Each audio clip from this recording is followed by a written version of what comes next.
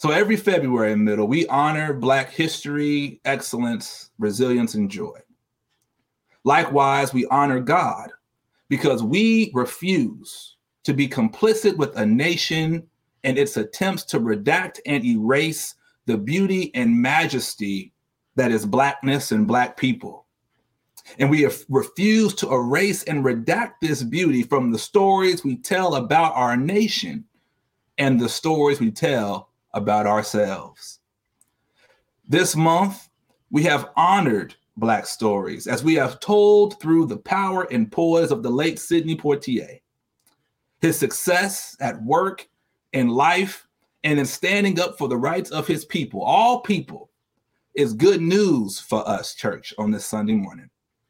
And the gospel of Sir Sidney's life illustrates the importance of standing confidently in the knowledge of who we are and how not to compromise our values, ourselves, to not compromise in whatever it is that we do or seek to do in this life.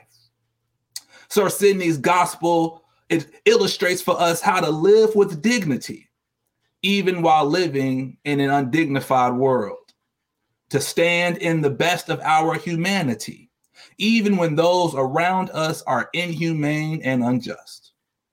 And mostly, the gospel of Sidney Poitier, the good news he leaves with us, is to honor the responsibility we have to ourselves, the responsibility we have to the divine image that is not just in each and every one of us, but the divine image that is each and every one of us. This is the gospel according to Mr. Tibbs, Sir Sidney Poitier. Likewise, this is the gospel that Jesus gives his disciples and us for today.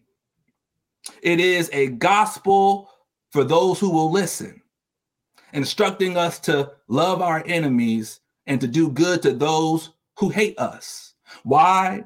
Because God is loving toward us. Therefore, we should be merciful and loving in the world just as God is merciful to us.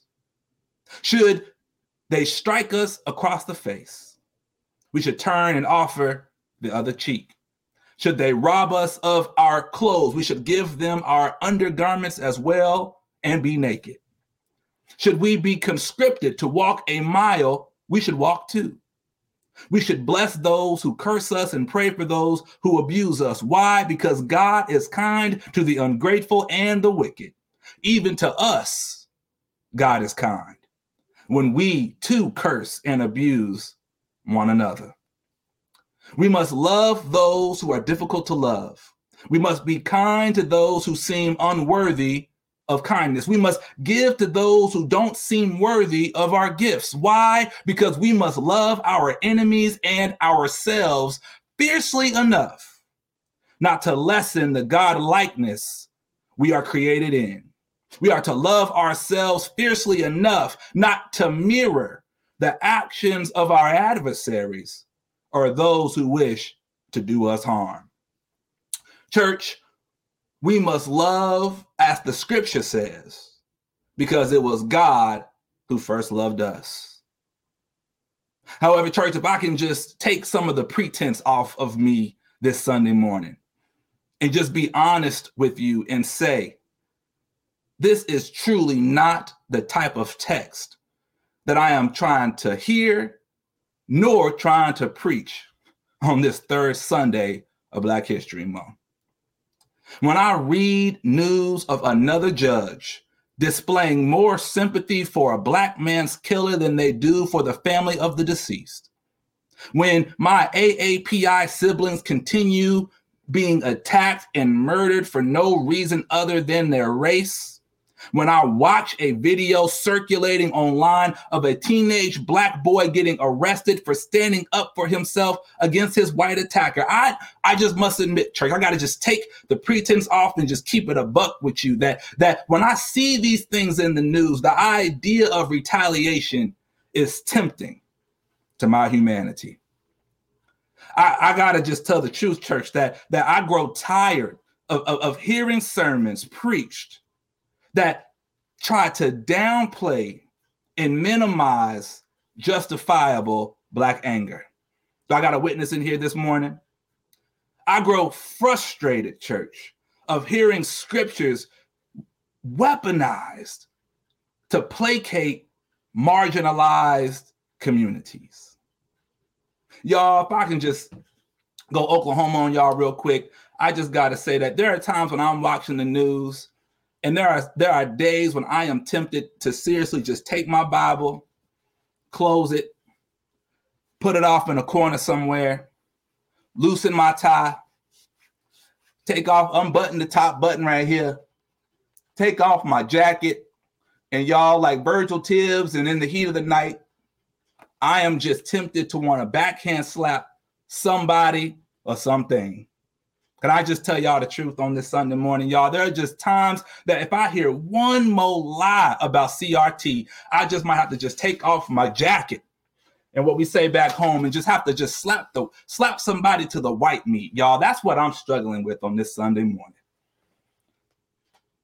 Now, in Sidney's autobiography, The Measure of a Man, he talks about how this scene, as Virgil Tibbs, it came about because the script originally called for his character to get slapped in the face, look his attacker with disdain, and walk away with his ego intact.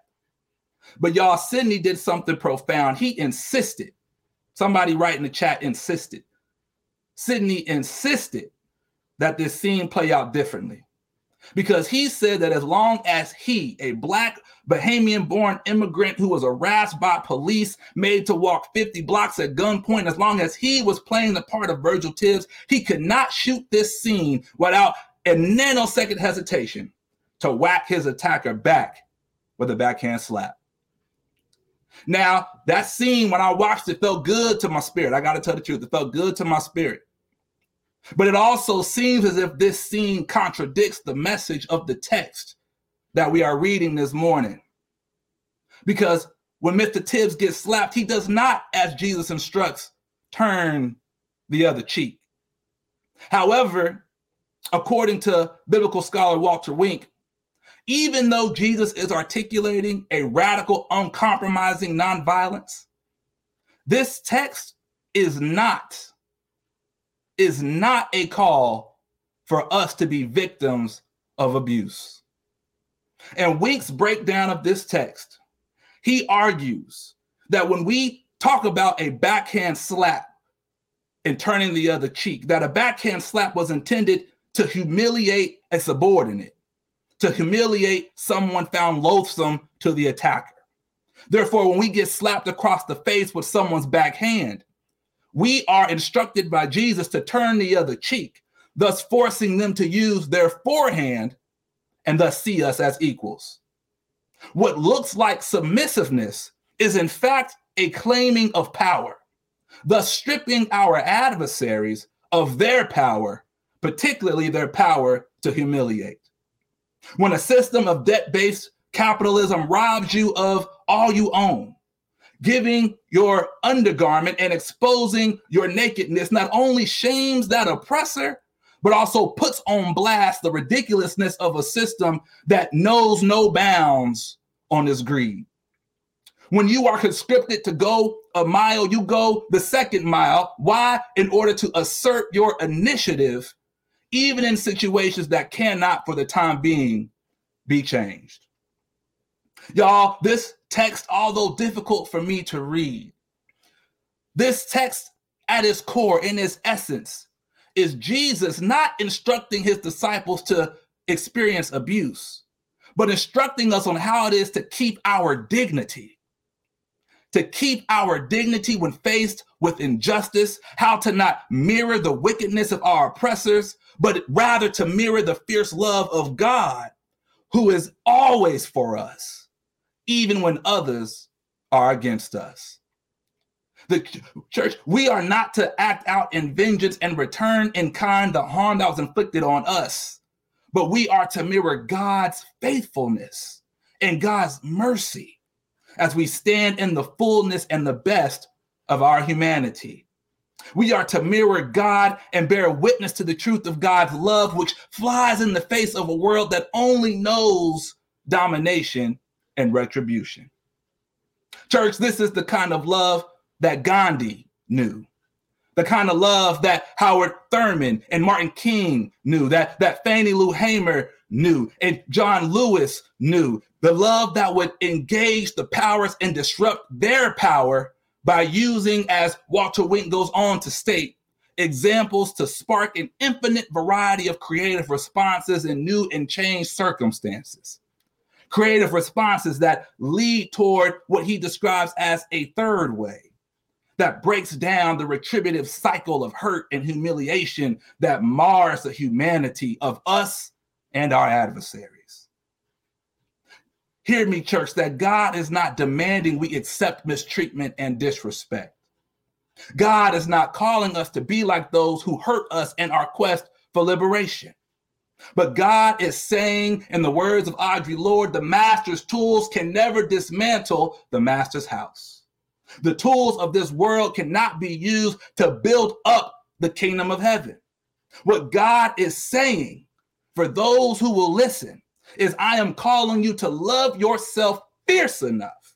I want you to love my people deep enough. I want you to love me brave enough to not sully your own soul by losing sight of who you are and whose you are. And church, this is what we learn from the gospel of Mr. Tibbs, the gospel of Sir Sidney Poitier. We learn that we must stand in confidence in who we are and the knowledge of where we come from. Church, Sidney never lost sight of being a Black man raised on the shores of Cat Island. And in everything that he did, in all the movies that he starred in, he always took the knowledge of who he was with him and did not allow the prospects of fame or fortune to compromise the knowledge he had of himself. Therefore, church, God is saying to us, we don't have to compromise the knowledge of ourselves. We have to know ourselves, and we must not compromise and act in any way less than who we know ourselves to be. Instead, we are to stand confidently in who we are by decrying rather than mirroring evil and dehumanizing dispositions of our adversaries. Don't be like those who curse you, because blessed people don't have to deal in curses. Don't be like those who hate you, because people who are loved don't have to deal in hatred. Be who you are, not a lesser version of yourself, by forgetting who you are and where you come from. Because worst case scenario, church, we always can remember where we come from. And we come from God, made in the image and likeness of God. And with standing in confidence, we must also stand with responsibility by knowing at the very least what we owe to ourselves and to those who are around us. A responsibility to be all that we are called to be in the world, to not sully our soul in order to get it. A responsibility to channel our anger into a positive force by participating in nonviolent movements of direct action shaped at moving and changing the world. And third, church, that we stand with dignity. Now, to be honest, and in the film In the Heat of the Night, Mr. Tibbs' slap to Mr. Endicott does not pass the nonviolence test. It is included in the film to signal a transformation in a culture that at one time permitted a white man to slap a Black man and kill him if he did anything about it. But this scene signaled to Black folks the world over that we could stand in our humanity and assert our dignity. And in asserting our dignity, we could love ourselves fiercely enough to affirm our best and most brilliant qualities. The gospel, according to the Black man from Nazareth named Jesus, demands the same dignity. But we are called to change the world, but not become like the world. As Jesus said, we are to be in the world, but not of the world, and to find another way while in the world, a way of radical revolutionary love that demands we be treated as fully human and we treat others the same as well. The God we serve, church, created us in their divine image. Therefore, we are worthy of dignity and respect. And Jesus teaches us to give each other love, dignity, and respect, and to denounce the worldly tools that would cause us to avoid a third way, which moves towards more violence and power and domination. Therefore, church, as we move into the rest of Black History Month and into our year, let us not forget that we are called to be love for the world and for ourselves. Let us be the change that we seek. We are who we have been waiting for. All these things I pray in the name of Jesus. Amen.